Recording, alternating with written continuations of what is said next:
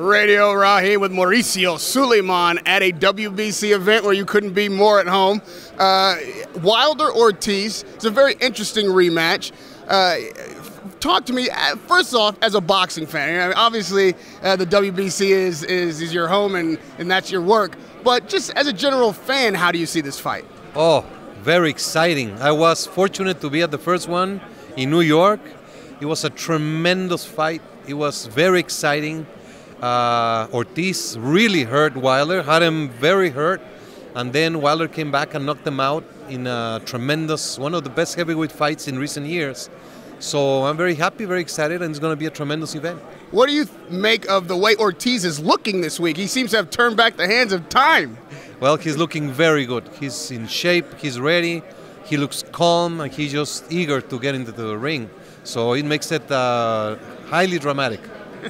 Now, the winner of this fight obviously will be, or continue to be, the WBC heavyweight champion. And in recent days, we've seen Wilder just come out on his own and say that that's enough for him. Like, he doesn't apparently want to be a franchise champion. Does that mean that you pick someone else as a franchise champion in the heavyweight division? Absolutely not.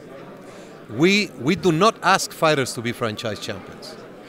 There's a very few fighters that are eligible to that designation, and that designation is not a new championship, not a new title. It's simply the possibility of fighters who define an era to go out and continue growing the sport, the industry of boxing.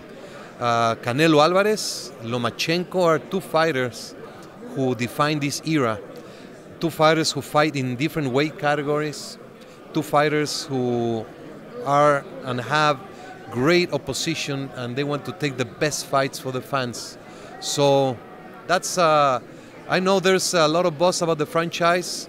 It is so important that everyone is talking about it, and basically it will take time for everyone to understand what it is. We in the WBC, we are visionaries, and we look at things to grow the sport and to make it better. So I feel confident. I take all the critics, I take all the blows. I have no issue with that, but I'm confident that it's going to be very good for the sport. Well, you say maybe people understanding will make it a lot easier for people to accept, because you're right, there's a lot of people talking about it, but not in a positive way. The problem seems to be that if it's not a new title, if it's not a title you can win in the ring, why does it affect the titles that you have won in the ring? In other words, why would you need to vacate your WBC title? You don't vacate. The franchise champion is a recognition that is provided and given, and these fighters represent the WBC in all future fights. So can you explain, or at least clarify, what's happening with the Lomachenko situation, for instance? And it seems that the Canelo situation with Charlo would be the same. So if I'm incorrect, correct me, but it appears that Lomachenko's franchise champion, he vacates the WBC. Now Devin Haney right over there is WBC champion without having fought him. And now Haney doesn't have an opportunity to be mandatory because Lomachenko is a franchise champion. Is that incorrect? No, he is a champion. So why does he does not need to be mandatory? He is a champion.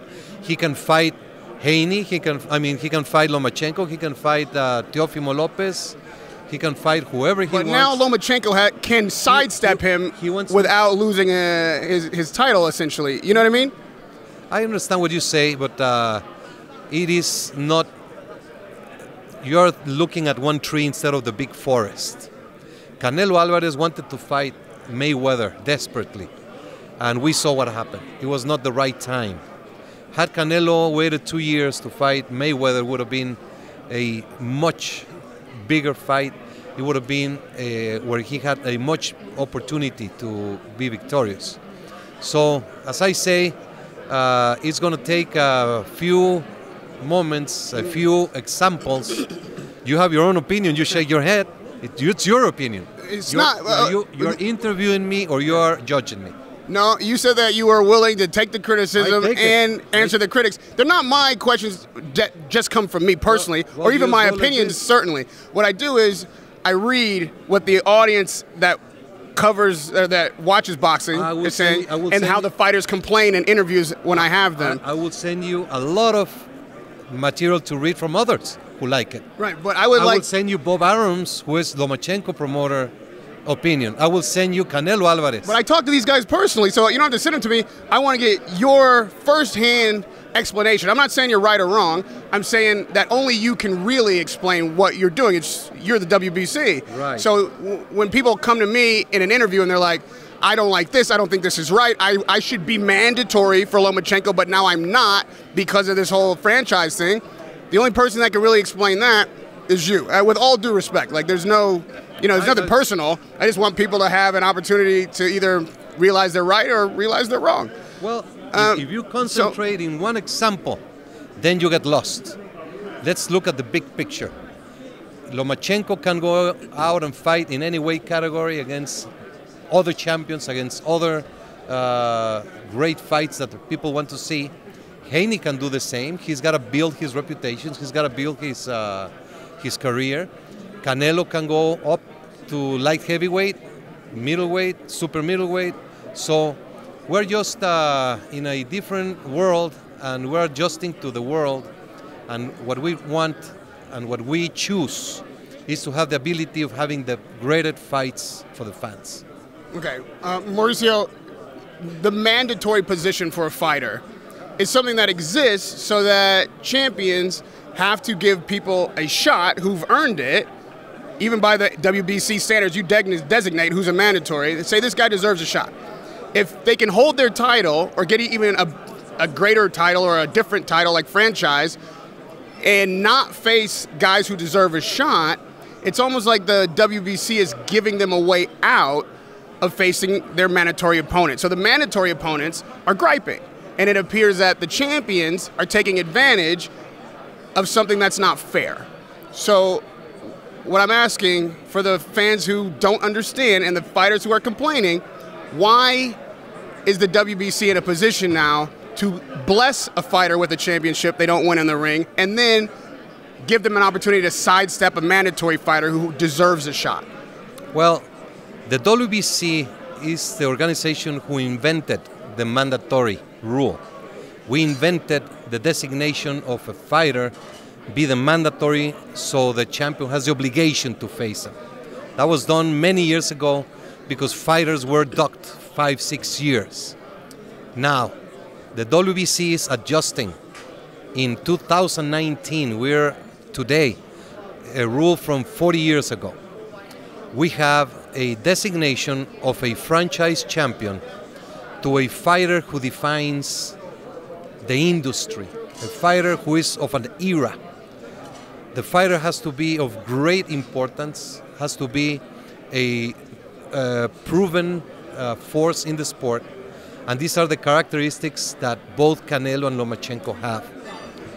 We don't believe that we're doing any disservice to Charlo, who is the WBC middleweight champion, or any disservice to Haney, who is WBC lightweight champion.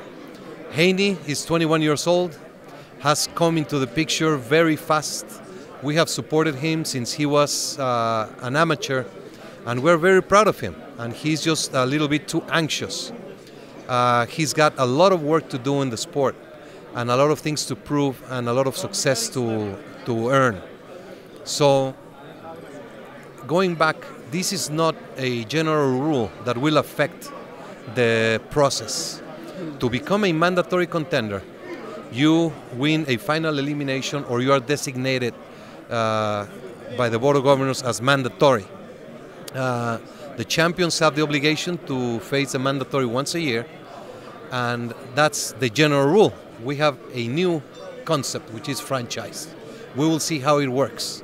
But at this time, I am certain that we're not doing any disservice or we're not doing any injustice to anyone, and we will see what happens. And last question on this point, the guys like Haney and Charlo, who are now champions, world champions, they carry the belt, they carry the title, take criticism because they didn't win those championships in the ring.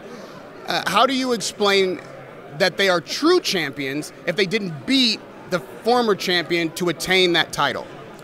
You know, Lennox Lewis defeated Razor Ruddock in England. And Riddick Bowe, afraid of Lennox Lewis, threw the belt in the trash because he was a coward. He did not want to face Lennox. So the WBC appointed Lennox Lewis as world champion. And then he fought Tucker in the mandatory. So there's precedent. This is consistent. This is Haney defeated Abdullayev and became interim champion. So when there's no champion, the rule says the interim champion becomes champion. He won the title in the ring against Abdullayev and just defended it. Charlo was the interim champion and he won the title in the ring. And I'm sorry I missed the name who he defeated, but he won in the ring. So he was the interim champion, and ask him if he is proud and honored to be WBC champion or not. You are correct in that the WBC is doing a lot of innovative things that haven't been done before, and it's going to take some adjustment. The last time we talked about the replay in London, which seemed to work fantastically on the night. Now we've covered the franchise championship. Next, you're on to the doping regulations. Confuse some people there too. So for clarification's sake, obviously this clenbuterol, if I'm pronouncing that correctly, has become a sticking point for a trending topic, if you will, especially after the Canelo issues. So can you just flatly explain what is the WBC's position now on clenbuterol testing if you test positive for that substance? Okay, let me explain a little bit. First, clenbuterol. It's a substance that is found on beef because illegally they feed them clenbuterol so they grow and they sell a bigger cow for more money. That's a problem in Mexico. That's a problem in China. It's a national health problem. Clenbuterol is a substance that can be found in tests. In 2011, 109 football players, soccer players, that were in Mexico for a World Cup from all over the world, 109 tested positive out of 200 tests. Okay? Francisco Vargas tested positive 4 years ago. Luis Neri, 3 years ago. Canelo, 2 years ago, for that substance.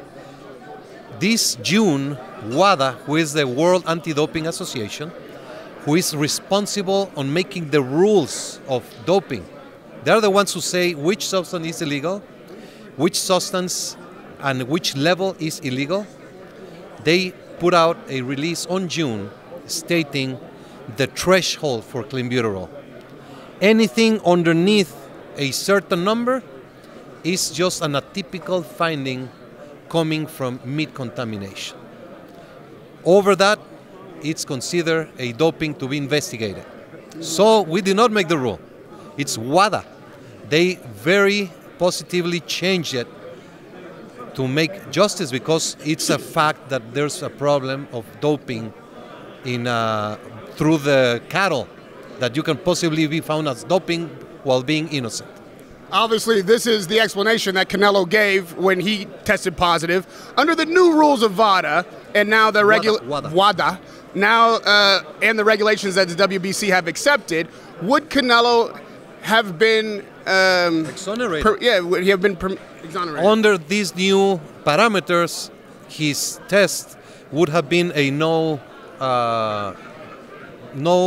for consideration. It would have been a negative. A permissible amount. Permissible amount, justifying a contamination. So from the WBC's perspective, with these new findings being accepted or these new regulations being accepted as reasonable, can we say that Canelo and the fighters in the past who have tested at that level have been exonerated or pardoned, or can we take put an asterisk on their findings? They should. And there's other substances like meldonium. It's a very Russian area substance. They also changed that threshold, and Povetkin had a horrible situation with that, and they also changed that threshold. So, unfortunately, doping is a reality. Doping is a threat to humanity and sports. and a few who dope and a few who take advantage and cheat hurt the whole vast universe. And it's such a stigma to get yourself out from under once you've been tested positive, been suspended. In a situation like this, the reason I ask is because they, in comments and whatnot, Canelo never stops having to answer for this cheating thing. Is there some absolution, some way that you can say, now Canelo, from the WBC's perspective, was never a cheater? Well, he was never a cheater for the WBC. If you recall, when it was announced, we immediately came out explaining what clenbuterol was. So for the WBC, it was never considered a doping. Francisco Vargas, the same case, we communicated with the California Commission, we investigated, we looked into it, and the fight went on. So we have known clenbuterol is a health issue since 2010, 2011, and we are very up to date with that matter. So for the WBC, Canelo was never, and we took a lot of heat on that as well, because at that moment we stuck up for him because we know what clenbuterol is and how it happened and why it happens. He presented receipts of the places he ate. Those that, on the time when he was tested, he had even a dinner with Bill Clinton. So maybe Bill Clinton, if they had tested him, could have had clenbuterol. You think Bill Clinton's a Triple G fan trying to... No, I'm just kidding. So, okay. So, yeah. So now we have some resolution to that. Absolution, the WBC's perspective, that he's not... Because he took take a punishment for that. He was suspended. Still takes it. Once they label you of something, it takes almost eternity to clean. Yes. Jack Johnson, he has been pardoned, but still some people would not accept it. So it's just a matter of understanding and being confident of what you do. Being confident if you're not guilty, just go like that. He's been absolved. He's been absolved. We'll take him to the Pope for a blessing. And lastly, a doping situation that does not fall under the clenbuterol issue at all, but does affect the WBC directly in this mandatory issue we've been talking about. Dillian Whyte. It's been also a confusing issue. Eddie Hearn has said that this test was not correct, that everybody knows that this is like a false positive. He's now slated to fight in December. From your standpoint, is Dillian Whyte the mandatory WBC heavyweight for the winner of Ortiz-Wilder? Dillian Whyte is undergoing a process by the law of the United Kingdom, which nobody can overrule. So until the time that process is finished, his status as interim champion and mandatory is suspended until the legal process finishes. To answer Eddie Hearn and Dillian Whyte most directly, has there been any issue with him being mandatory? He feels like he was mandatory for way too long, never got a shot. Then this came up as a way to keep him from getting a shot. Like, it's very personal. How do you answer that? I'm a very dear friend of Dillian Whyte. So maybe what he says, it's for media. I was with him. I've been with him. We have gone thoroughly. He challenges our position, not from this matter, but from the past. We have everything documented, and we are not going to go into a you say, I say in a pissing contest. I respect Dillian. I like him very much. I hope his case is cleared and he is able to finally get his WBC championship shot. He's been very loyal. He's been offered fights for other organizations. He says, no, I want the green belt. And we're just doing the process. But we have spoken at length, his people, his promoter, and himself. So everything is good. So if he is cleared, we can say from the WBC's perspective, he will then be mandatory and get that shot that he's been waiting for, it seems like 3 years now, to get. The famous 500 days.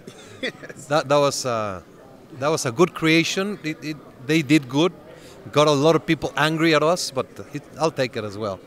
The resolution from the convention, as I say, it's doing the process, the legal process by UCAD. So right now we're waiting. Tyson Fury, if he fights against Wilder in February, that will be the mandatory fight. When White is cleared, then White will be mandatory February 2021. He knows it. 2021. Yeah, because we're in November 19. Yeah, that's over a year. That's. I don't know. He's gonna love that one. Okay. Well, hopefully he gets clear first. Right. Mauricio Suleiman, you are a very patient man, very generous with your time. No, I know these are not always of the most pleasant topics, but clarification is important, and I appreciate you being willing to clarify. I appreciate all the questions because that gives us the opportunity to clarify. Of course, I just want to say something. I am not in a popularity contest. I am not here to be the good guy or how nice he says and does. No. We do things and we move boxing. Some things are not liked. Eventually they're liked or not, but we are trying to do our best. When my father changed from 15 to 12 rounds, he was vilified. I mean, it was a horrible moment in our life, but that has proven that it saves so many lives and the quality of life of many. So we're just moving ahead, we're moving forward and trying to do the best for the sport. We're going to move forward to this Saturday night in Las Vegas at the Grand Garden Arena. Ortiz versus Wilder. Wilder-Ortiz rematch. Going to be a fantastic show for the WBC. Always a pleasure to cover your events, sir. Same here. Radio Raheem with Mauricio Suleiman.